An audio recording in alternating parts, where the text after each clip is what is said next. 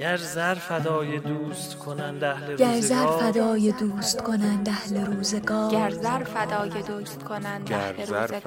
دوست کنند اهل روزگار، گر زر فدای ما سر فدای پای ما سر رسالت فدای پای رسالت رسان دوست. گر زر فدای دوست کنند اهل روزگار، دوست کنند اهل روزگار، ما سر فدای پای ما رسالت سر رسان. فدای پای رسالت رسان. گر زر فدای دوست کنند اهل روزگار، ما سر فدای پای رسالت ما رسان. سر فدای پای ما رسالت سر رسان فدای دوست. پای ما رسالت سر رسان. فدای پای رسالت رسان دوست. هان رسالت رسان.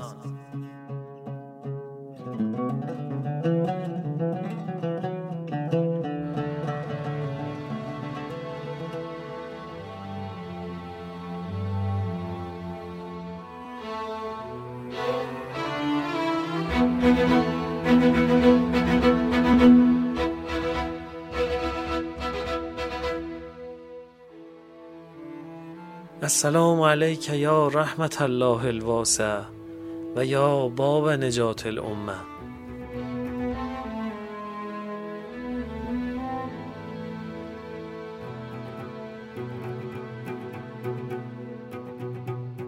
همراهان عزیز هان، سلام.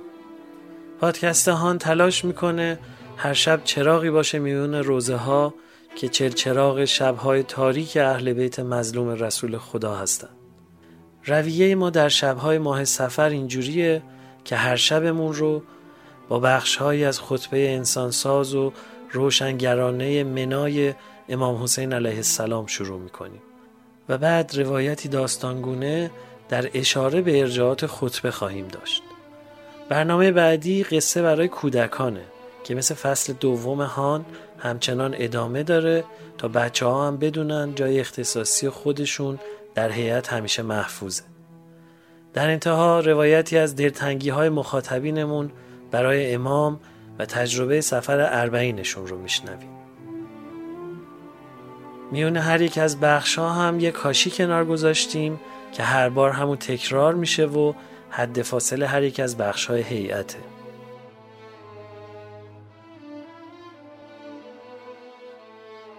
نوحه دلنواز گفتا قاسم به فغان از میراث ارزشمند نوحه‌های نواحی بوشهر که در آواز دشتی خوانده شده کاشی اختصاصی امشب هیئت ماست.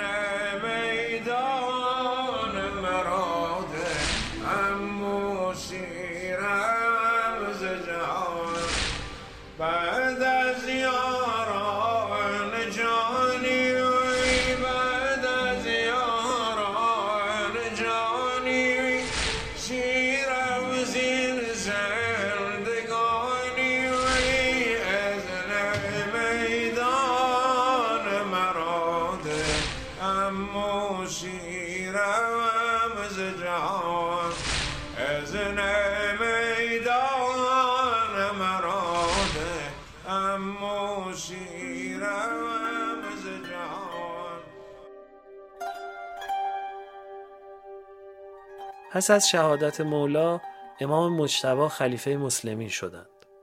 معاویه با نیرنگ امام مجتبی رو وادار به صلح کرد و تحت شدیدترین تدابیر امنیتی به خلاف عهدنامه‌ای که با امام حسن بسته بود نگه داشت و ایشون رو به شهادت رسوند. همونطور که میدونید معاویه هر روز فشار به یاران و شیعیان علی رو بیشتر میکرد تا اونجا که 4 بخشنامه صادر میکنه و اونها رو به سرتاسر دنیای اسلام میفرسته. در بخشنامه اول از کسانی که درباره امام علی و خاندانش فضیلتی نقل کنند تبری میجوه و حمایتش رو از اونها بر میداره و دستور میده در محاکم شهادت شیعیان علی رو نپذیرن. و حقوق و مزایا بدن به هر کسی که برای عثمان فضیلتی نقل کنه. معاویه در بخشنامه دومش دستور میده درباره فضائل صحابه و 2 خلیفه یعنی ابوبکر و عمر حدیث نقل کنن و مشابه فضائل امام علی برای صحابه کرامت بسازن و این کار رو باعث روشنی چشم خودش و کوبیدن علی علیه السلام عنوان میکنه. در بخشنامه سومش می نویسه که مراقب مردم باشن و اسم هر کسی رو که متهم به دوستی با علی و خاندانش بود از دیوان و دفتر حقوق و مزایای اجتماعی خط بزنن و سهمیش رو از بیت المال قطع کنند. نهایت نفرتش رو در بخشنامه 4 خرج میکنه و میگه هر کسی رو که متهم به دوستی خاندان علی باشه تحت فشار شدید قرار بدین و خونش رو بر سرش خراب کنین تا عبرت بشه برای دیگران. برخلاف تصور خیلی ها و چیزی که انتظار دارن، سرور ما امام حسین علیه السلام 10 سال به همون رویه امام مجتبی تا پیش از مرگ معاویه عمل کردن. 2 سال قبل از مرگ معاویه یعنی سال 58 هجری به رغم تمام تهدیدها و خفقان سنگینی که بوده، امام حسین در مراسم حج در صحرای منا بزرگان صحابه و انصار رسول خدا و تابعین رو از زن و مرد به خیمه خیلی بزرگی دعوت میکنند. نوشته شده که 200 نفر از اصحاب که محضر مبارک رسول خدا رو درک کرده بودند و 800 نفر از تابعین جمع میشن و به صحبت‌های افشاگرانه امام گوش میدن. امام در 4 محور شناسوندن ماهیت ضد اسلامی بنی امیه به مردم، روشن کردن این مطلب که قدرت داشتن به معنای حقانیت نیست، ترغیب اونها به انقلاب بر ضد ستمگران و تأکید به لزوم جهاد فرهنگی و نشون دادن راه و رسم مبارزه با بنی امیه و تمام ظالمان صحبت میکنند. لحن امام و یادآوری فضائل امیرالمومنین و جایگاه گرانپایه اهل بیت نزد خدا و پیامبر بی اندازه ارزشمند و باور نکردنی و زنده کننده است. ما این شبها مروری روایتگونه و داستانی به اون خطبه خواهیم داشت و داستان بخشی رو که امام از مردم پرسش میکنند و به یادشون میارن برای شما شرح میکنیم.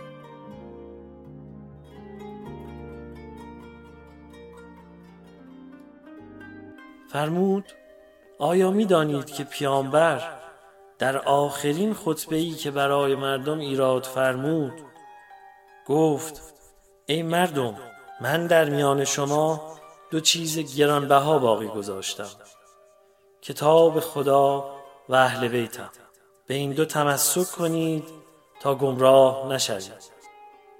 گفتند: آری، به خدا قسم می‌دانیم.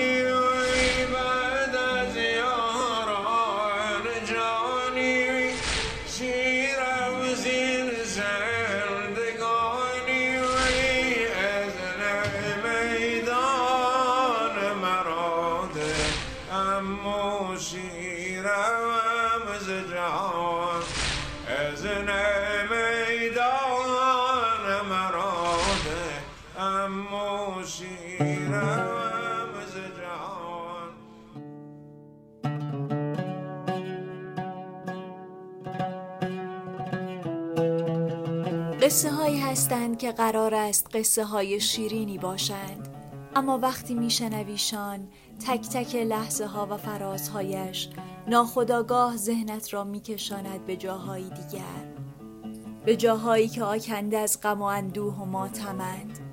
یکی از این قصه ها سال 2 هجری به وقوع پیوست قصه‌ای پرمسرت اما پر از لحظه هایی که ما را به یاد یک تاریخ پر از درد می اندازند.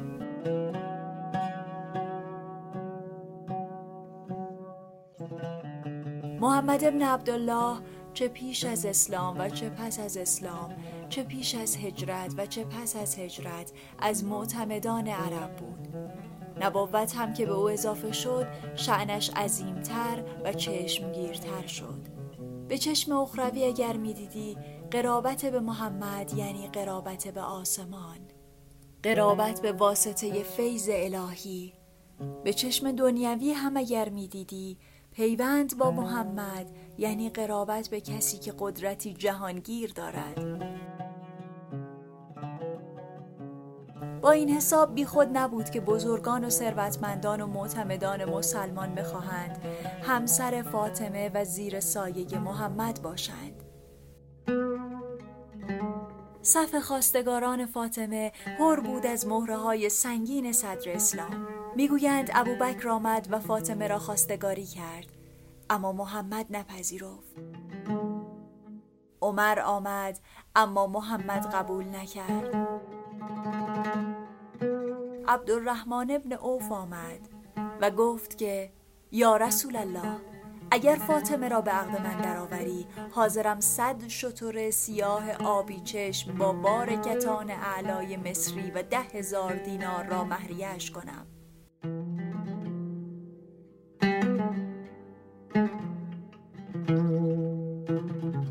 از آن طرف عثمان ابن عفان آمد که یا رسول الله، من هم به همین مهریه حاضرم اما بر عبدالرحمن برتری دارم، چه اینکه زودتر از او مسلمان شدم و فضل تقدم دارم.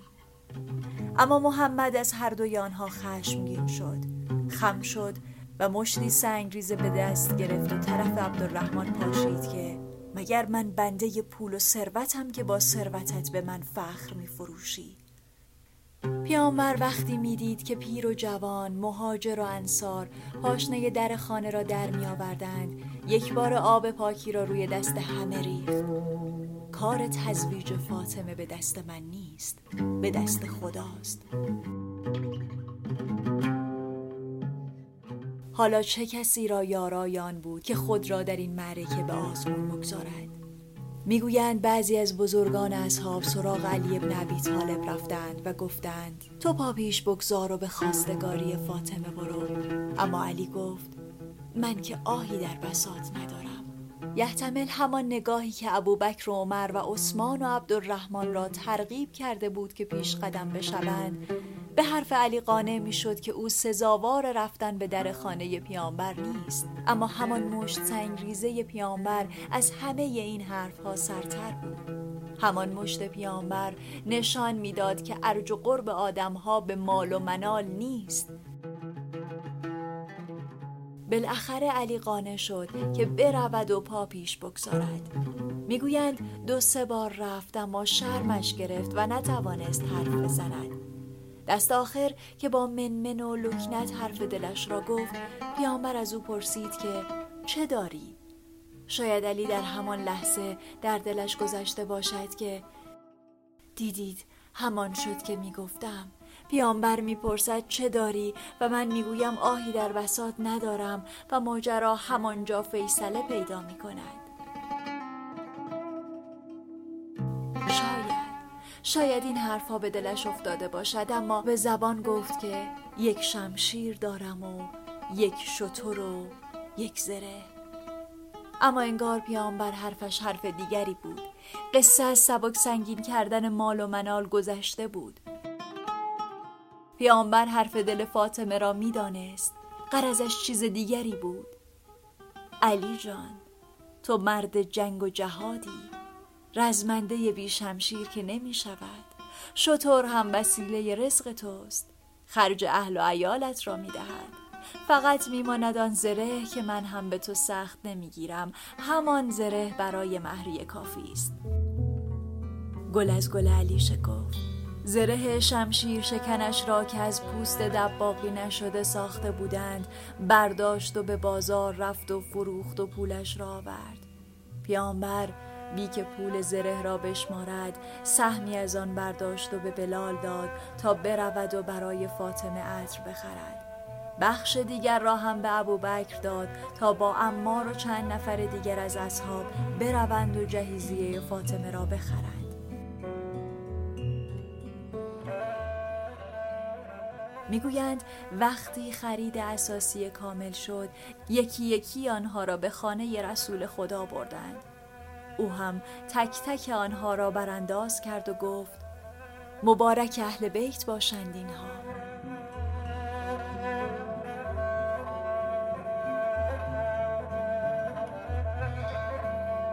پیامبر همه چیز را سهل گرفته بود، اما بالاخره پدر عروس بود و بعضی جاها هم باید سخت می گرفت.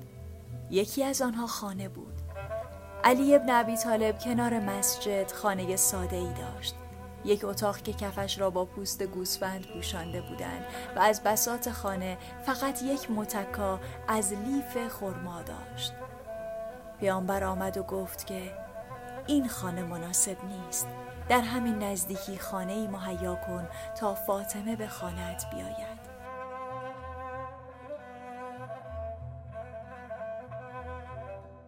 علی ابن ابی طالب گفت که در این نزدیکی خانه‌ای جز خانه حارثة ابن نعمان نیست. پیامبر اما دلش رضا نبود، چرا که وقتی مهاجران به یثرب آمده بودند و خانه و کاشانه‌ای نداشتند، حارثه خانه‌هایش را در اختیار مهاجران گذاشته بود و حالا پیامبر شرم داشت که خانه دیگری از حارثه بطلبد. اما چه ساکنی بهتر از علی و فاطمه؟ حارثه تا خبر را شنید سریع خودش را به پیامبر رساند و گفت این حرفا چیست؟ خدا و رسول خدا صاحب من و اموال منند.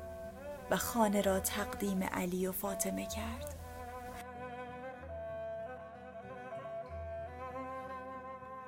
وقتی مقدمات عروسی آماده شد نوبت ولیمه رسید. پیامبر به علی گفت که غذای فراوانی برای عروسی مهیا کن. گوشت و نان را من میدهم، خرما و روغن را خودت. همه اینها که آماده شد رو کرد به علی که هر کس را که میخواهی دعوت کن.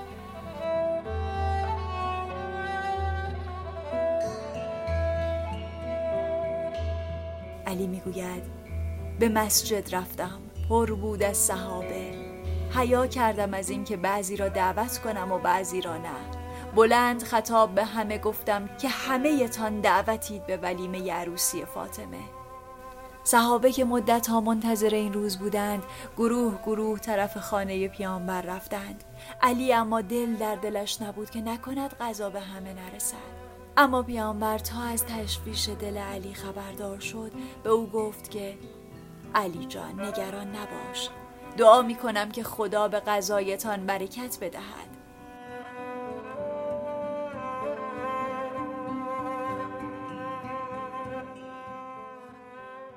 صحابه هم از آن غذا خوردند و سیر شدند و چیزی کم نیامد. پیامبر هم خوشحال بود و می گفت دوست دارم از سنت‌های امت من این باشد که در مراسم ازدواج ولیمه بدهند.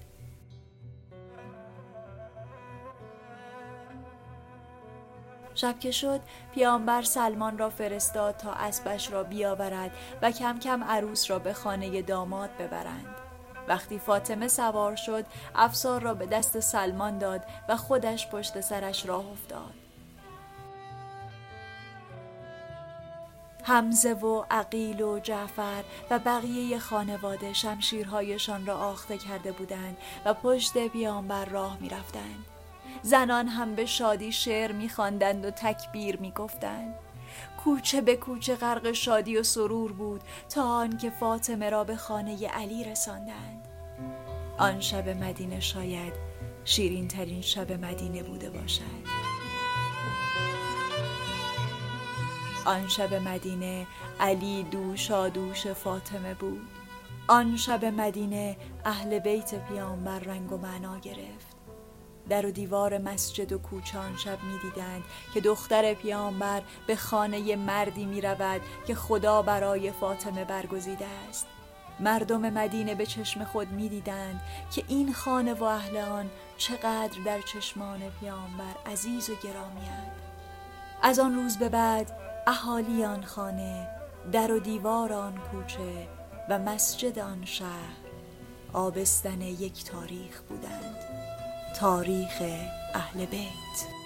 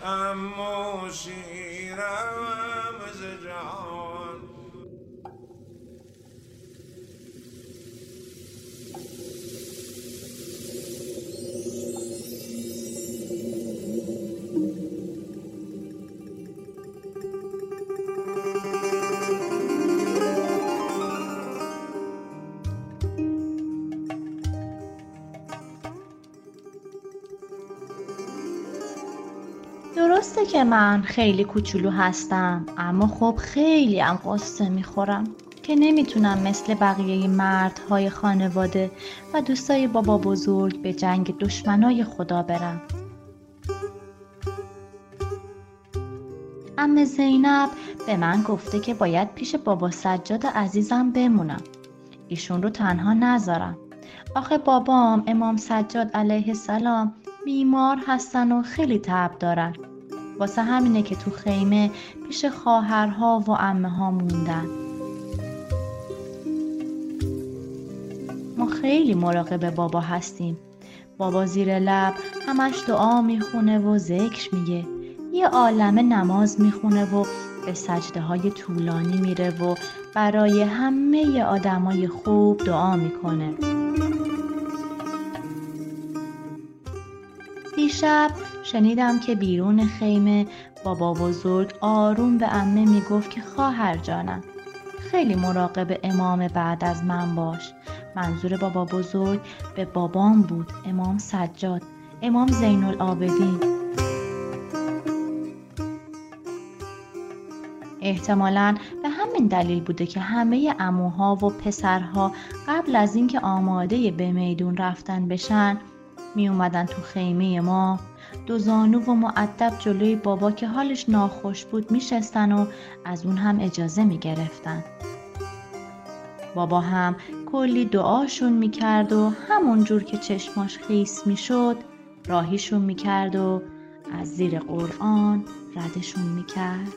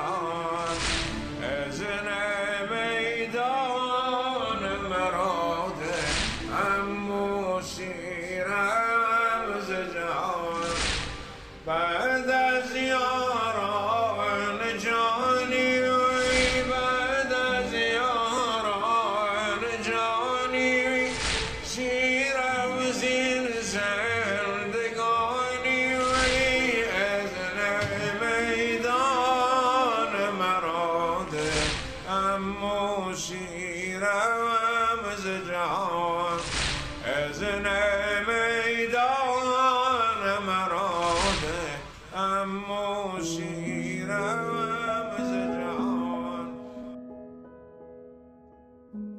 جزای آن که نگفتیم شکر روز وصال، شب فراق نخفتیم لاجرم ز خیال.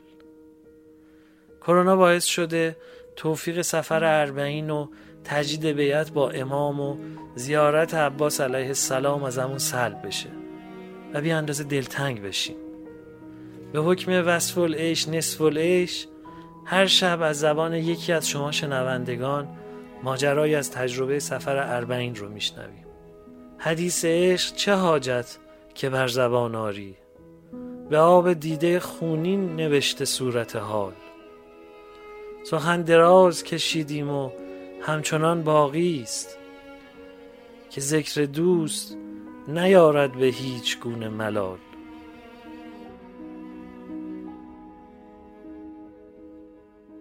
همیشه برام دیدن آدمایی که توی مسیر پیاده‌روی 40 یا توی نجف و کربلا و کاظمین و سامر را لباس کار پوشیدن و دارن خدمت میکنن جذاب و کنجکاوی برانگیز بوده.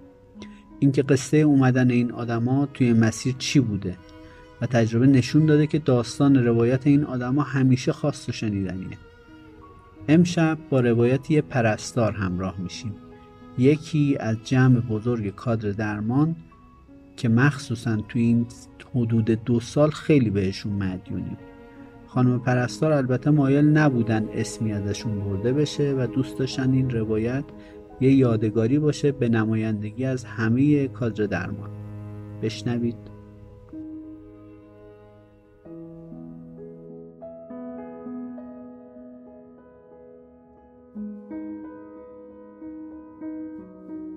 یکی از خاطراتی که میتونم از رفتن به کربلا بگم این که سال 96 من برای 40 مشرف شدم. سالهای قبل خیلی توصیه میشد ولی نمیدونم چرا دوست داشتم که همیشه کربلا رو تو روزهای خلوت و به خصوص شبهای قدر رفتم و همیشه دلم میخواست که با خدای خودم و با امام حسین خلوت باشه، تنها زیارت کنم. ولی اون سال نمیدونم چه جوری بود که از اول محرمی که من رفتم عزاداری انگار یکی ازم پرسید که دوست داری 40 باشی و چون این به دلم افتاده بود ثبت نام کردم، نه به عنوان کادر درمان. و جالب این بود که تا نزدیک‌های 40 از طرف دانشگاه تهران اعلام کردن که 40 پرسنل پرستاری زیاد میخواد و همکارای بیمارستان ما یه خانومی ثبت نام کرده بود ولی خب به مشکل برخورده بود، نمیتونست بره. به من گفتن که اگر که آمادگیشو داری و پاسپورتت آماده است شما قبول میکنی بری. منم چون از اول محرم به دلم افتاده بود قبول کردم.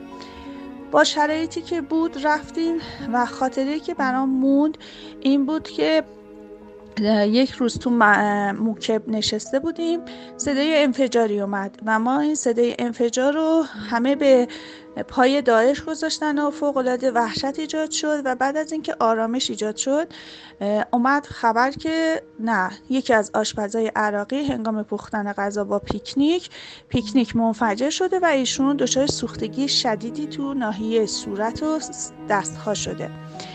پرسیدن که خب کی حاضر پانسمان سوختگیشو انجام بده. خب آقایونم بودن ولی پزشک قلب داشتیم، چشم پزشک داشتیم، ولی از لحاظ پانسمان سوختگی تجربه‌ای که داشتم گفتم خب اعلام آمادگی میکنم و باشه قبول کردم.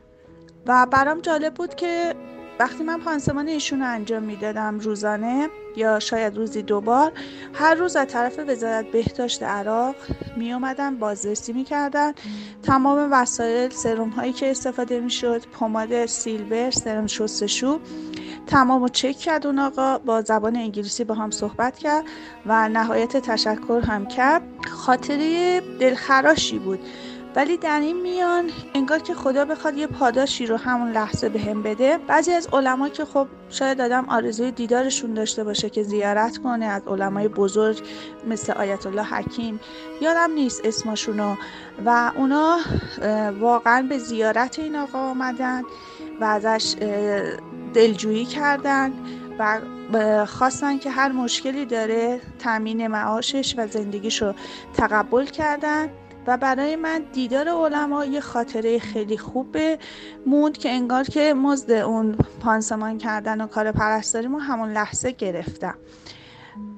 دیگه این خاطره‌ای بود که به یادم مونده بود و اینکه آدم اگه میگه قو علی خدمتک جوارحی توی دعای کمل و از خدا میخوایم که خدا به ما توانایی بده تا از این اعضامون در خدمت خودش کمک کنیم، اونجا برای من یک نمود کامل بود.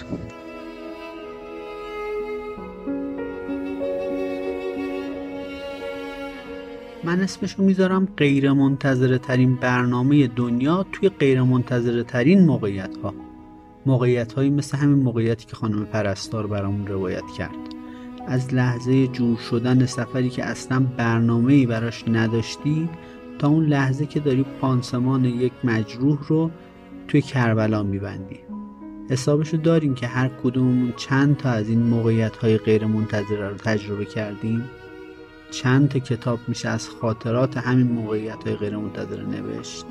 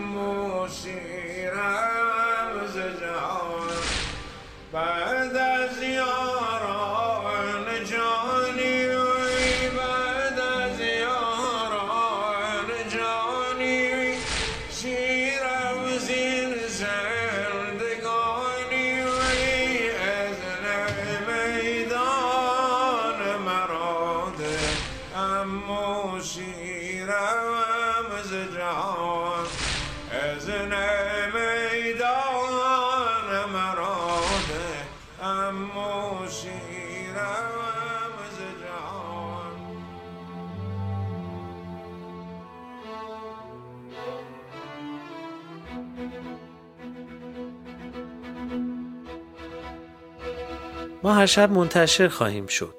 تلاش میکنیم هان همون هیئتی باشه که هر شب میرین. تا اینجای کار بیش از 50,000 نفر به عضویت هیئت ما در اومدن و هر شب بیش از 20,000 نفر شنونده هان هستن. چه بهتر که هان رو به دوستان و بستگان خودتون هم توصیه کنین و اونها هم هر یک از گوشه‌ای به جمع ما بپیوندند. از راه صفحه هان در روبیکا، تلگرام و اینستاگرام و با یکی از پادگیرها مثل کست باکس، اپل پادکست و گوگل پادکست، انکر و اسپاتیفای پس از جستجوی عبارت هان ما رو بیابید و بشنوید. هان توسط گروه پادکست های همیشه در میان تهیه شده و شرکت داده‌گستر عصر نوین با نام تجاری های وب صاحب امتیازش هست.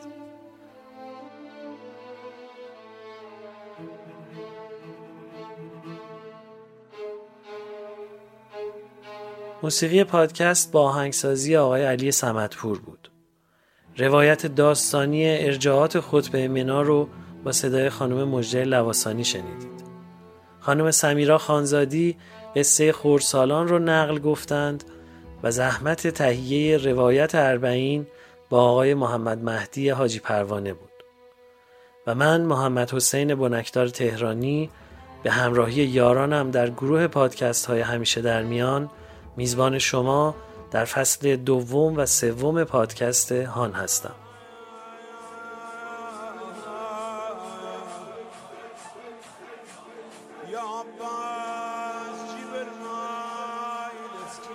به گونه ماه نامت زبان زد آسمان ها بود و پیمان برادریت با جبل نور چون آیه های جهاد محکم.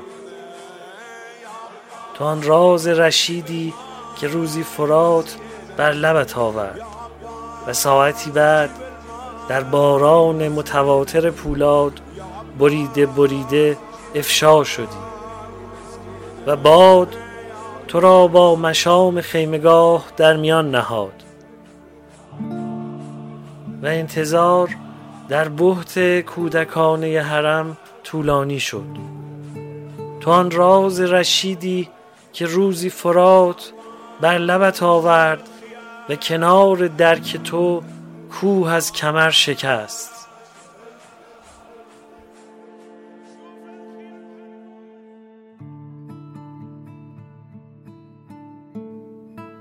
یا حسین، پایان سخن پایان من است، تو انتها نداری.